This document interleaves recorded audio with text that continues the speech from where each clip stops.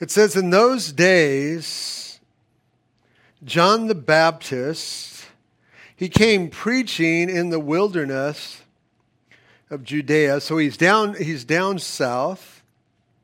And his message was very simple. Repent, for the kingdom of heaven is at hand. And then it seems like Matthew has a commentary here. For this is he who was spoken of by the prophet Isaiah. You know, some 700 years before, the prophet Isaiah spoke of John the Baptist's actions here, saying, the voice of one crying in the wilderness, prepare the way of the Lord, make his paths straight. And Father, this morning as we turn our hearts to your word, as we want to, Lord, seek to make the things in our hearts clear and uncluttered. Lord, that your word might find a fruitful place within each one of our hearts. And so, God, please just bless our study this morning of your word in Jesus' name. Amen. You can all be seated. The title of my message this morning is Get Ready, the King is Coming. Here's what we all need to understand. It's been 400 years since God has had a spokesperson to the nation of Israel. 400 years, God has not spoken to Israel. That's how long it's been. And so all of a sudden, out of nowhere, here comes John the Baptist, the last Old Testament prophet, which we actually find in the New Testament. It wasn't Malachi. No, it's John here. And he is declaring, get ready, people, the king is coming.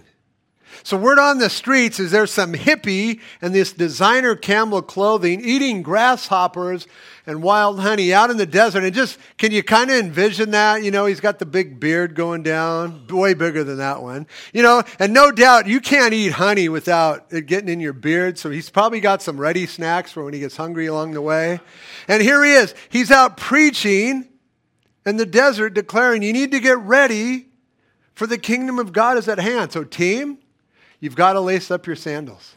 Because the whole point of inductive Bible study is that we become a part of the story. So you and I, we've got to lace up our sandals and we have to head out. And we've got to see what the talk is around the town that's out in the desert. Because otherwise it's just going to be a story. We got to become part of the story.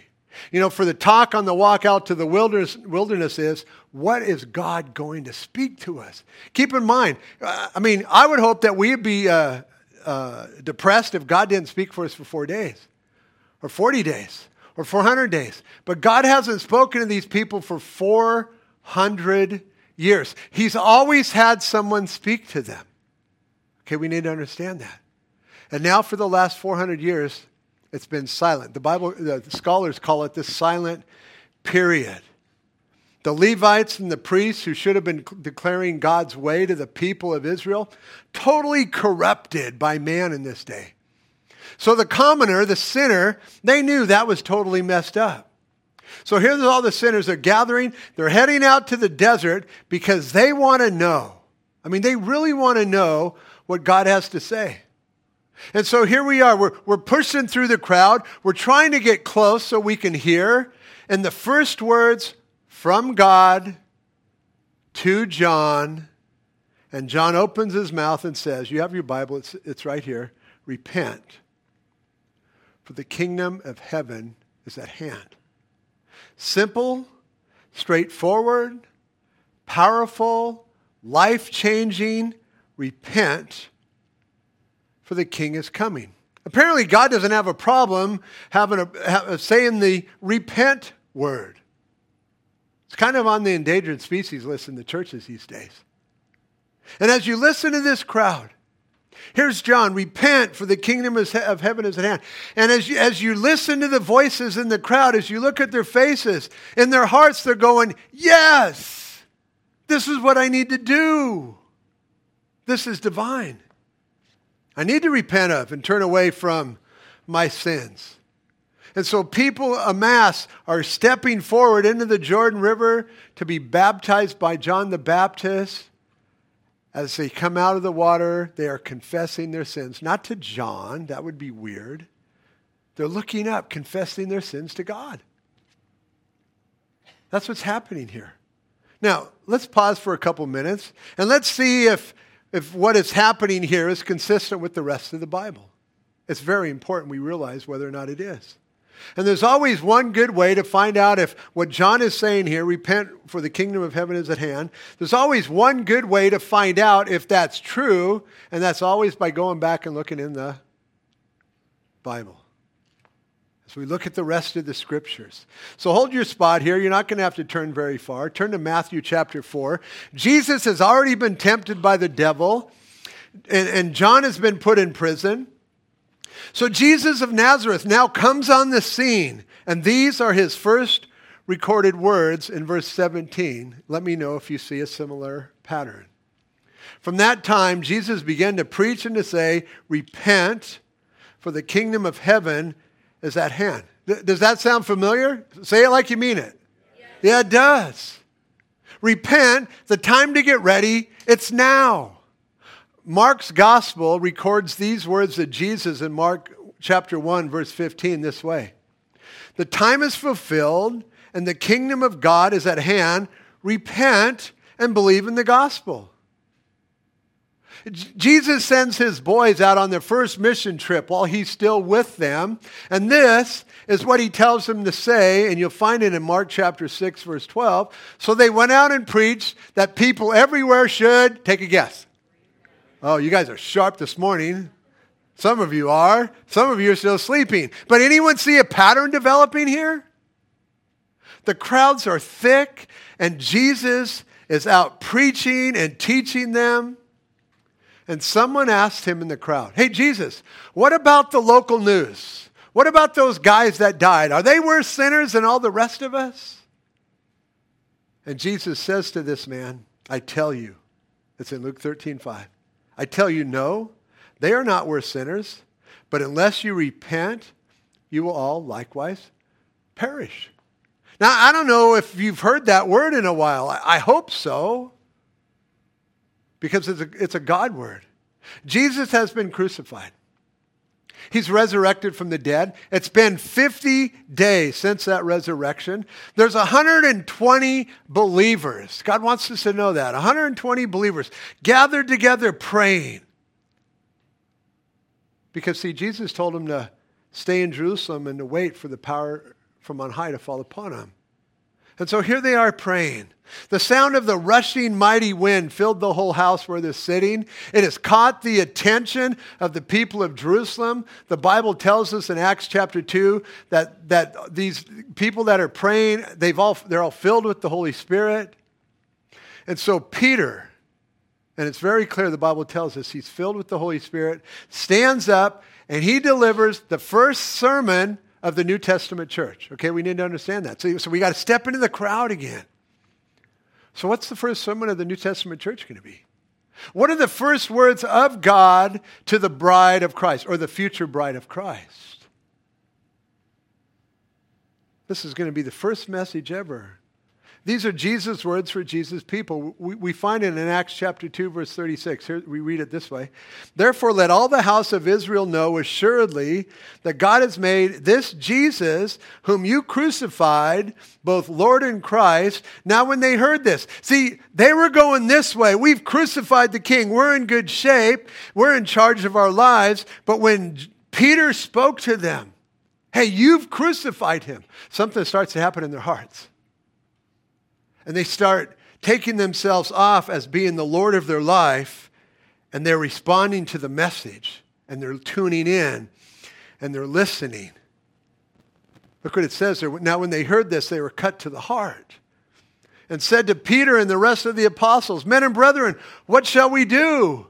Man, that we recognize we can't be in charge of our lives no more. What shall we do? Then Peter said to them, God's first message to the church, repent, and let every one of you be baptized in the name of Jesus Christ for the remission of sins. That's water baptism. And you shall receive the gift of the Holy Spirit. So critical for all of our lives, but that's a whole other Bible study. But do you see a pattern here? I hope so. Repent is not a word of feelings and tears and empty promises. There's no hope in that. Repent is a word of action. And maybe you went forward to an altar call, or maybe you raised your hand when an invitation was given, and maybe you prayed a sinner's prayer, and here you are years later, but nothing's changed. Nothing's happened. I can help you here. No one told you that you needed to repent. See, repent is a word that is a word of action. Repentance requires activity within the human heart. It requires a change of direction or a change of ownership. When you were born and as you grew older, you were in charge of your life. You were calling the shots. You were doing what you wanted to do. It was you. When you were younger, your parents told you what to do. But, as you grew older, you're in charge of your life. But when Jesus comes on the scene, he doesn't timeshare with Christians. You know what I mean? I'm going to be in this place this week, and then someone else is going to be in it the other 51 weeks. Jesus doesn't timeshare. You have to relinquish control of your life. Repent is what it means to come to God. You're doing your way, doing your thing, and the Spirit of God is calling you, and you turn. And as you're turning, you're going, whoa, I can't be the Lord of my life any longer. And the Holy Spirit makes himself known to you. And now he's in control of your life. That's why it says in 2 Corinthians chapter 5, verse 17, therefore, if any man is in Christ, because they are no longer in charge of their life, they're a new creation. The old things have passed away. Behold, all things have become new. Why? Because, and we're still going to sin, because we're sinners, saved by grace. But there is a turning of removing ourselves off as being Lord and a surrendering to the Lordship of Jesus Christ. You could say you were the master of your own life. You sat as king over your own heart. But to come to Jesus or to repent, you have to relinquish. You have to turn to him. You have to take yourself off as king over your heart and over your life and over your will. See why it's not preached a lot in the churches anymore? Wow, that's kind of offensive. You're telling me I can't be in control of my life anymore. No, I'm not telling you. That's just what the word means. You got to surrender. And you got to allow Jesus to rule over your heart and life and will. This requires activity. It's not just some feelings. Anything short of you being the Lord of your life, but you believe Jesus died for you, it's just Christian religion. But Christian religion is never going to get people into heaven. So, I don't know, maybe you've prayed the sinner's prayer 100 times. But in your heart, you've never turned and taken yourself off the throne of your life and allowed Jesus to be on the throne of your life. The Bible calls that repent. John the Baptist preached it. Jesus preached it. His disciples preached it. Peter preached it. And Paul preached it. It's critical. We all need to understand that Jesus will never wrestle you for that top spot as king over your life. He won't. That would make him a dictator. You must repent and allow him to be king over your heart and life. Thus, biblical repentance requires activity. It's critical. Repent's not a prayer. It can be. But more so, it's an activity that requires the bending of my will to Jesus and allowing him to be the Savior and the Lord of my life. For proof of that, please, Romans chapter 10, verse 9. If you have your Bibles, you should look there, because that's exactly what this says. That if you confess with your mouth the Lord Jesus and believe in your heart God raised him from the dead, you'll be saved. But that doesn't just say, Jesus, Lord. Years ago, there was a young guy out here, and he says, look right here in the Bible. No one can say Jesus is Lord except by the Holy Spirit. So I'm telling you, I'm saved. Jesus is Lord. I said, you don't think the devil can say that? It's not words. If all it is words, words are meaningless. No, it's I am confessing him as the Lord. That means I'm not the Lord no more. I was. I was minding my own business, doing my own thing, and then God started calling me, just like he did you. But I think there's a lot of people in the church who are still Lord over their lives, but they think they're going to heaven, but they've never repented of that. That's the first step. You got to let all that go as you're turning to Jesus to be able to receive him as the Lord of your life. When Paul was preaching to the elite philosophers of his day in Athens, he said this in Acts chapter 17, verse 30. Truly these times of ignorance God overlooked, but now commands all men everywhere to repent, because God has appointed a day on which he will judge the world in righteousness by the God-man. And it's this man who he has ordained, he has given assurance of this all by raising him from the dead. And when Paul spoke that, some people mocked and a few believed. And I hope we all want to believe this morning. I hope there's no mockers here. That what God has declared he will do as sure as the sun rises tomorrow. It's important. While Paul is in prison, we see him preaching to the unsaved governmental leaders of his day. It would be the Supreme Court and President Trump. And Paul is there. They're gathered. And in Acts chapter 6, verse 20, Paul is preaching to unsaved people that they should repent, turn to God. That's a separate activity. Repent is taking myself off the throne of my life. Turn to God and allow him to be the Lord of my life. And then the third thing he says, and do works befitting repentance. This is what Paul is preaching. This was his message. It's what he preached to unsaved people, that they should repent, turn to God, and do works befitting repentance. Acts 26:20. You'll find he's preaching to King Agrippa there. And King Agrippa says, oh, you almost persuaded me to become a Christian. Why? Because the message was accurate and it was biblical. It's critical. We were in the Philippines the last 3 weeks, and for all of you who prayed for me and my wife, thank you. It was probably the most amazing trip out of every time I've ever been out of the country. It was amazing. And this message here is so critical because, see, they're all steeped in their religion. They know they're not going to get into heaven because they're never going to be good enough. And when you come to them and say, hey, look, you're the Lord of your life right now, and Jesus wants to be the Lord of your life, but you got to take yourself off as Lord of your life, and you got to turn to God and believe in what Jesus has done for you, and he'll forgive you all your sin. He'll be the Lord of your life, and he will guarantee you eternal life. Would you like to pray and ask him to do this in your life? So often it's like, well, of course. Of course I do. Of course I want to do that. Because, see, they know religion will never, and them calling the shots will never get him into heaven. True biblical salvation requires me taking myself off the commander chair of my life and allowing Jesus to take that place as he guides me through this life all the way to heaven. Repent's the first word of the gospel, team. Maybe you've shared with people and there's never really a response. Hey, make sure you include the word repent. It gives incredible hope. Look, you remove yourself from the throne, allow Jesus to settle there. There can't be two masters here. Incredible hope. It's got to be included when we present the gospel. Everyone used it in the scriptures. You're going this way. God says, no, come this way. Let me be the Lord. As you turn to him, it's critical. The message works in the Philippines. The message works in Santa Barbara. And the message works in the Woodlands. Well, let's look at what else God is doing out in the desert after 400 years of silence, verse 4 in Matthew 3. John obviously was attractive in a weird hippie sort of a way, clothed in camel's hair with a leather belt, locust, and wild honey. He definitely has this whole Elijah vibe that we've seen in 1 Kings chapter, the book of 1 Kings going down.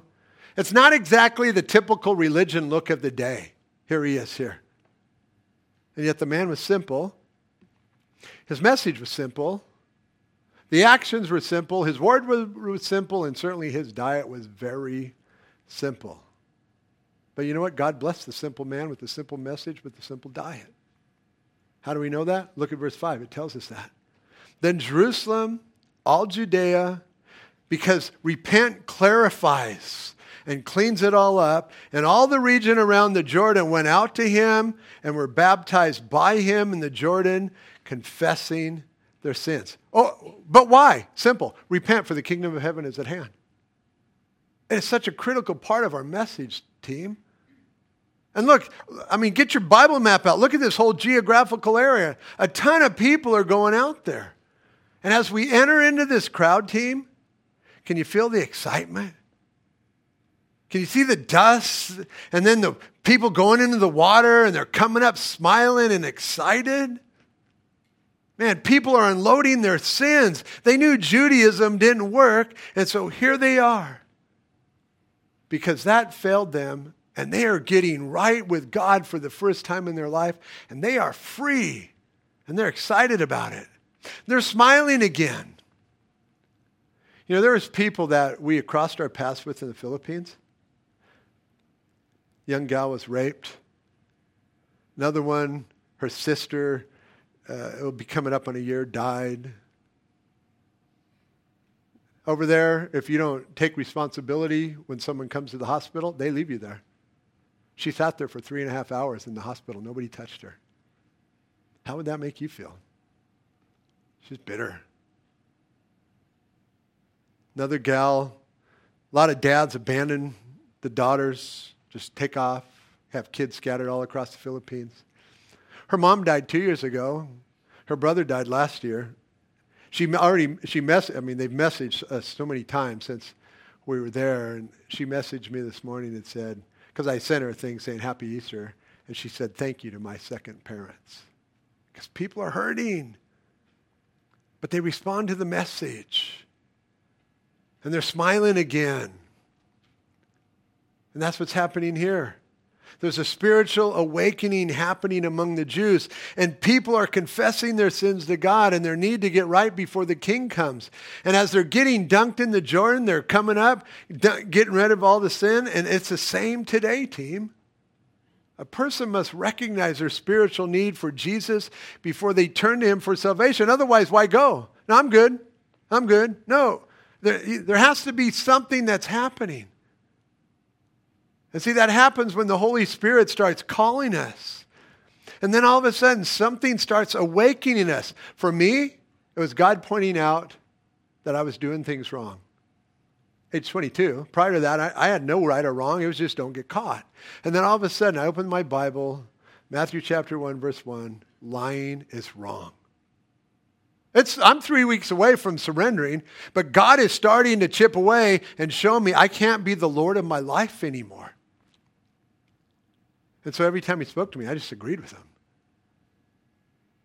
For you, I'm sure it's something different.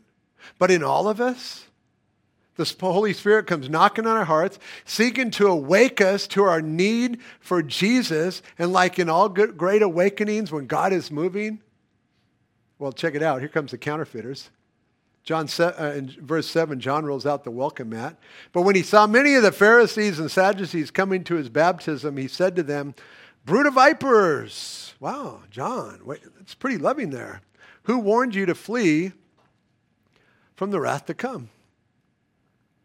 See, John realized that death to any movement of God was old religion. He calls them out. Brood of vipers. If you're thinking, well, that's kind of harsh, you might want to go read Matthew chapter 23 and see what Jesus says to them. I think he calls them that 7 times. I think. There's a lot of names he calls them. But let's be in the crowd. We're in the water. Some of you haven't hit the water yet. It doesn't say they said anything. So how does he know? How does he know they're not coming to get baptized? How does he know their hearts haven't changed? And so here comes the Pharisees and the Sadducees. They're actually making their debut into the scriptures. The Pharisees believed in angels and demons and the resurrections. And the Sadducee ones, well, they don't believe in anything. The Pharisees were religious minded while the Sadducees were more politically minded. As we step into the crowd here and ask ourselves, why does John challenge them when they show up? What does he see? Simple answer. John's baptism is out of a desire to change my life. And when these two groups shows up, he sees something that we don't see. He sees the big shots have arrived. They've got their big regal royal robes and they're kind of swishing through the crowd. Oh, sinners, stay away from me. Because they didn't want sinners to touch them, make them unclean. So maybe they're pushing them away. And John sees this. And John says, man, you haven't changed. You've come to cast judgment. That's why you're here, to cast judgment, to judge. Who gave you the authority to do this? Remember, they always are coming out. You know, Jesus goes in, cleans the temple. Who gave you the authority to do this? They just want to judge. Something that God's supposed to do. They don't want to repent of their evil ways. There's a large crowd here, so they want to come out and feel important in the midst of it. And John is calling them out. Hey, you brood of vipers, who warned you to flee from the wrath to come? You know, John didn't exactly have his compassion hat on here. You know, and when you read Matthew 23, you realize, well, Jesus didn't he? No, that's only from our perspective. Because when we get into the book of Acts, it says that many priests came to the faith. Many of these guys came to the faith. So it may not seem nice and kind, but God uses it.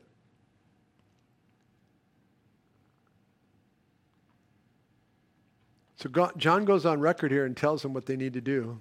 Therefore, bear fruits worthy of repentance. And do not think to say to yourselves, we have Abraham as our father. I mean, can you picture these religious hypocrites here? I mean, can you read their hearts? Who does this crazy man in the water with the camel's thing and his beard and grasshoppers, who does he think he is? We're Abe's kids, man. Abraham's our heritage. Who does he think he is? And then John said, hey, don't think to yourselves we have Abraham as our father. For I say to you, God's able to raise up children to Abraham from these stones. And even now the axe is laid to the root of the trees. Therefore every tree which does not bear good fruit is cut down and thrown into the fire. So how do you bear fruit worthy of repentance? It has to be a way of living heart change, not talking heart change. And like I said, we're still going to sin. We're sinners. But there has to be a way of living heart change. You know, I was doing my own thing. You know, most of you know what that sin was. But then as I turned, that stuff started falling away. That stuff was falling away even before I got saved because God was working in me. Because I was removing myself as being the master of my life. And God was just working with me. See, if my life only represents different words I speak at church gatherings, and then I go home and continue the same way even before I heard about Jesus, then either Jesus has failed you or you have religion. These religious ones act like they're waiting for the Messiah as well, but there's nothing happening in their hearts here. And it's extremely easy for John to see that there's nothing being played out on the outside because there's nothing going on in the inside. The common people were getting baptized, confessing their sins, were smiling, were excited. Not these guys. They're too good for that. These pious religious windbags were thinking to themselves, who does this camel-looking, grasshopper-eating man think he is by telling us to repent? No doubt that's going through their mind because that's all we see is John's message. Repent for the kingdom of heaven is at hand. Here comes another crowd. Repent for the kingdom of heaven is at hand. It's the only message we see. But it's effective. It's very effective. And here these guys are. Maybe they're thinking, certainly God would have spoken to us first because we are God's righteous, religious rulers. Barf. Doesn't this guy know who we are? Oh, no, he knows who we are.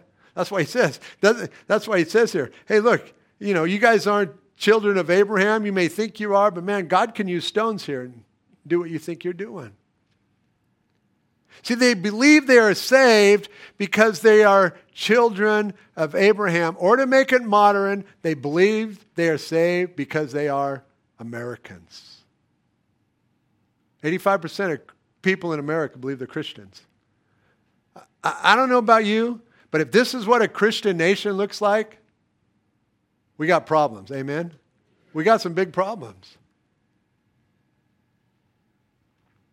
I'm not saved because I'm American. I'm saved because God was pursuing me and I took myself off the throne of my life as I'm turning to him, because otherwise you would never turn. You would just keep going your way. You gotta drop being Lord or you'll never turn. Why turn? You turn because you realize you can't be Lord. I mean, how are these doctors of religion responding to John's demand for them to repent, for the kingdom of heaven is at hand? They're justifying themselves. And I hope there's no one here justifying themselves. I don't need to do that. I don't need to repent. You might want to go home and fire up a Bible program and type in these words, REPENT, and hit enter. Because we just finished the book of Revelation. And in the book of Revelation, there's all these people that don't repent and the rocks keep falling on them. God wants them to repent, but they won't. And so John tells them, hey, you need to bear fruit worthy of repentance. The greater part of this is bearing fruit from the inside because of heart change, and then it flows out to the outside. Who has ever bought oranges at Sam's Club or the grocery store, and they look so great on the outside, and then you get them home, and they're like sawdust? Show of hands, please. Orange growers of America, that's like almost everybody raising their hand. The ones that didn't probably are ashamed to raise their hand. Why is that? The inside doesn't match the outside. The inside has to match the outside, or it's wrong. And anymore, it's like, I'm taking them back. Well, we never have people taking, well, I'm taking it back. Here you go. I ate one, but, thanks for the free orange. You can actually get free food that way, actually, if you think about it. I'm not allocating that, but hey, maybe they'll start getting better produce. I ate so many mangoes over in the Philippines. I never eat them here because they're horrible. I ate so many over there. They were placed before me before the last day, and I only ate them because I had to. I was so full of them. And you've never ate mangoes till you ate them in the Philippines. Haven't. Because over there, the inside matches the outside. Here, woody, they need some sugar. Not over there. And so John is telling the people that it takes an inner commitment to be eventually baptized. Stop trusting in your Jewish heritage. I mean, he's working with these guys. Don't say you're Abraham. He's working with them. Did you catch what John says God will do with the unproductive religious trees that do not bear fruit? Verse 10, there's no pruning here. Even now the axe is laid at the root of the trees. Therefore every tree which does not bear good fruit is cut down and thrown into the fire. I mean, I would think that would catch my attention if I was a self-righteous person seeking to get into heaven by my religious heritage. That would get my attention. And he says, I indeed baptize you with water unto repentance. But he who is coming after me is mightier than I, whose sandals I am not worthy to carry. He will baptize you with the Holy Spirit and fire. And church, we need that. I may back up and we may camp on that verse next week. We need the Holy Spirit and fire. I understand. So much of the church over here says, no, none of that stuff is for today. The other side over here is so wacky and crazy. No, but it's biblical. It's biblical. Go read the book of Acts. It's in there. Actually, go read your Bible. It's in there. There's 2 baptisms in that one verse right here. Verse 11. Number 1, John's baptism. And the element used to bring about John's baptism was water. And the issue or the reason behind John's baptism for water was for the repentance from sin. The element used to bring about Jesus' baptism was the Holy Spirit and fire, because the source of that power is the Holy Ghost. And the issue or the reason behind Jesus' baptism of the Holy Spirit is you and I, we need power for changed lives. The fire, I believe, that John's talking about is that of refining process, which takes place when the Spirit of God comes upon us and burns up the chaff in our lives, that burning away, the melting away. The Holy Ghost does that work in a surrendered life. You don't have to buy a book for it. You don't have to buy a book for this issue or this thing. You don't need a program for this thing. No, a surrendered life, dwelling under the influence of the Holy Ghost, and God will clean those things up in your life. Because, see, so often it's God getting more of me and not me getting more of God. See, if my life is 3/4 full of me, and I ask God for him to, like, Lord, I need your power. Pour your Spirit upon me. I only get 1/4. Why? Because the cup's 3/4 full of me. See, the cup needs to be empty of us, so it's getting more. God is getting more of us, and we're getting then more of him. Verse 12, his winnowing fan is in his hand, and he'll thoroughly clean out his threshing floor and gather his wheat into the barn, but he'll burn up the chaff with unquenchable fire. They do this on a hill. They'd put all the wheat up there. They'd run the sledges across it, break it up from the stalk and the grain, and then the grain would be broken up and the husk would outside. And they'd wing it up in the air, and the wind would blow the chaff away, and the heavy grain would settle. That's what's happening here. The entire purpose was to separate the wheat from the chaff. Notice it says here that Jesus will thoroughly clean out his floor. And like I said, he does. So in this story, you're either a piece of wheat that's gathered into the barn of heaven, by far the better choice, or you're the unusable husk that's gathered up and burned with unquenchable fire. There's nothing good there. I know religion would like, again, to make a third choice, but there isn't a third choice. There's grain gathered in the heavens or burn up in the fire. That's the saying of the day was, avoid the heat, be the wheat. I mean, that's how we should be. Verse 13.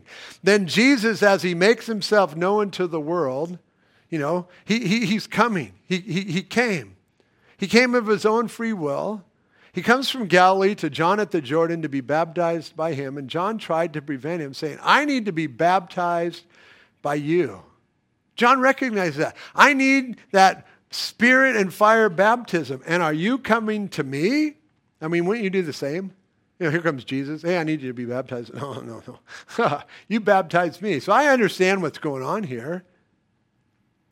This passage is what they showed me when they said, hey, you need to be baptized. Oh, I was baptized as a baby. Oh, no. You need to be baptized now as a believer. Really? Why? And they took me right to this passage. It's a no-brainer. Jesus is getting baptized. I'm getting baptized. I mean, it takes away all the excuses. I don't know if you've ever been baptized as a believer, but let me just say this. If your Lord and Savior got water baptized, you need water baptized. You need to get dunked, because it says he came in out of the water. Verse 15, but Jesus answered and said to him, permit it to be so now, for thus it is fitting for us to fulfill all righteousness. Then John allowed him. So John is baptizing Jesus, please understand, not for the confession of Jesus' sins, okay? That would be crazy. Jesus has nothing to confess or repent of. But I believe this is so clear that Jesus is being baptized because he wants you and I to see that we need to be baptized. So in his humanity, he's 100% God, 100% man, but in his humanity, he's going to go into the waters and identify with humanity and be baptized. See, Jesus being baptized eliminates every excuse as to why people don't want to be. Watch for the picture of the Godhead at work here in verse 16. When he had been baptized, Jesus came up immediately from the water, and behold, the heavens were opened to him. Maybe as all of heaven looks in. I don't know. I don't really know what's happening here. As Jesus, the perfect one, identifies with sinful humanity, and Jesus saw the Spirit of God descending like a dove and alighting upon him, something that Jesus, and I'm assuming others, saw as well. And suddenly a voice came from heaven saying, this is my beloved Son in whom I am well pleased. When all of this in the crowd heard this, we knew that Jesus was no longer an ordinary man. When we came out to be baptized and we heard these words from God, from heaven about Jesus, we recognized we are standing in the presence of the Messiah. He was recognized by God the Father as the God-man, as he fulfills all righteousness that his Father had for him. So let's finish up today, but let's end where we started. The title of my message was, Get Ready, for the King is Coming. And for us today, in terms of eternity, and eternity is 3 weeks closer than the last time I was here. It is. When we get here next week, eternity will be 1 week closer. But here's what I want us all to realize. There's only two groups of people here this morning in this place and in every Bible-based church around the globe, there's only two groups of people. There's not three. There's not four. No, there's two. I understand we'd like to make 3, 4, or 5. No, there's only two. If you are in Christ today, because you turned to Jesus as the Holy Spirit was calling you, and as you were removing yourself from being the Lord of your life, and you received Jesus as the Lord of your life because you believe that he died on the cross and rose again from the dead, and as you turned to him, the Holy Spirit came upon you and came in you, you're in great shape. If that's you, Jesus is in you. And please know that the Father's thoughts towards you are the same as towards his Son that we just saw here in verse. This right here. This is my beloved son or daughter in whom I am well pleased. If that transaction has transpired in your heart to where Jesus Christ is the Lord of your life, this is the Father's words. 30 times the Bible says God doesn't show partiality. So this is God's word for you. This is my beloved son or this is my beloved daughter in whom I'm well pleased. Now, if this is not you, you've never turned to Jesus as you took yourself off the throne of your life and asked him to be the Lord of your life, then you, my friend, because I care for you, you're trusting in your good works to get into heaven. And to be totally upfront with you, those good works will not get you into heaven. I mean, that's the devil's greatest lie all around the world. That was like my new line over in the Philippines this time. Because they all say that. Well, because I'm good. One guy said, because of my righteousness. 99.99999% of unsaved people, when asked how they're getting to heaven, they all say the same thing. By their good works. And we all should have good works. We should be good. But if our good works could get us into heaven, then why did Jesus have to die? And see, that bust everything loose in the Philippines. Because they have a working knowledge of the Old Testament, of creation, and they went to church all their life. And all of a sudden they start to realize, I'm never going to be good enough. I don't have to be good enough because I can't be good enough. Because if I could be, then why did Jesus have to die? And God starts clicking all the dots together for him. If you were God, and there was some other way for people to get right with you and get into heaven, would you send your only son to die in someone else's place? And that answer is no. No one would do that. And see, that's why you got to turn to Jesus today if he's not the Lord of your life. Because no one's guaranteed a tomorrow. And no one's getting into heaven by their good works. I understand that's preached, but it is absolutely not in the Bible. It says we're saved by grace through faith, that not of yourself. It's a gift of God, not of works, lest any man should boast. Ephesians 2, 8, and 9. But we should have good works. And there's only two groups of people here today in every church all across the globe, just like I said. You've either turned and Jesus Christ is the Lord of your life, or he's not. There's not a, well, I'm kind of, no, that means you're not. Either you have or you haven't. And I can't have that on my conscience to where if the rapture of the church was to happen and I never told anyone the truth of the gospel. So will you turn to Jesus right now as you take yourself off the throne of your life and allow Jesus to be your Lord? Because you know somewhere deep down in your heart that Jesus died for you and rose again just for you. You know, somewhere deep down in your heart you know. And you know somewhere deep down in your heart that you need to prepare your heart for the King is coming. And he's knocking at your door. You know that. For those of us in the other group, same message. I just add one word. Get ready, people. The King is coming back. It's a message to the church today. If Jesus Christ is the Lord of your life, get ready, man. The King is coming back for us. The rapture of the church is going to happen. Jesus says when you see these things to begin to happen, look up, your redemption draws near. He tells us to be ready, to be watching, and be praying, and to be waiting for his return. Read his word. Grow. Get in the game. Pray for the lost around you. Allow Jesus to use you. It's the most exciting thing on the planet. But if Jesus Christ is not the Lord of your life, then get ready, you people, because he's here. He wants to come into your heart. He wants to make all things new. He wants to write your name in the Lamb's book of life. And Father, this morning, we're so thankful for all that you desire to do in our lives.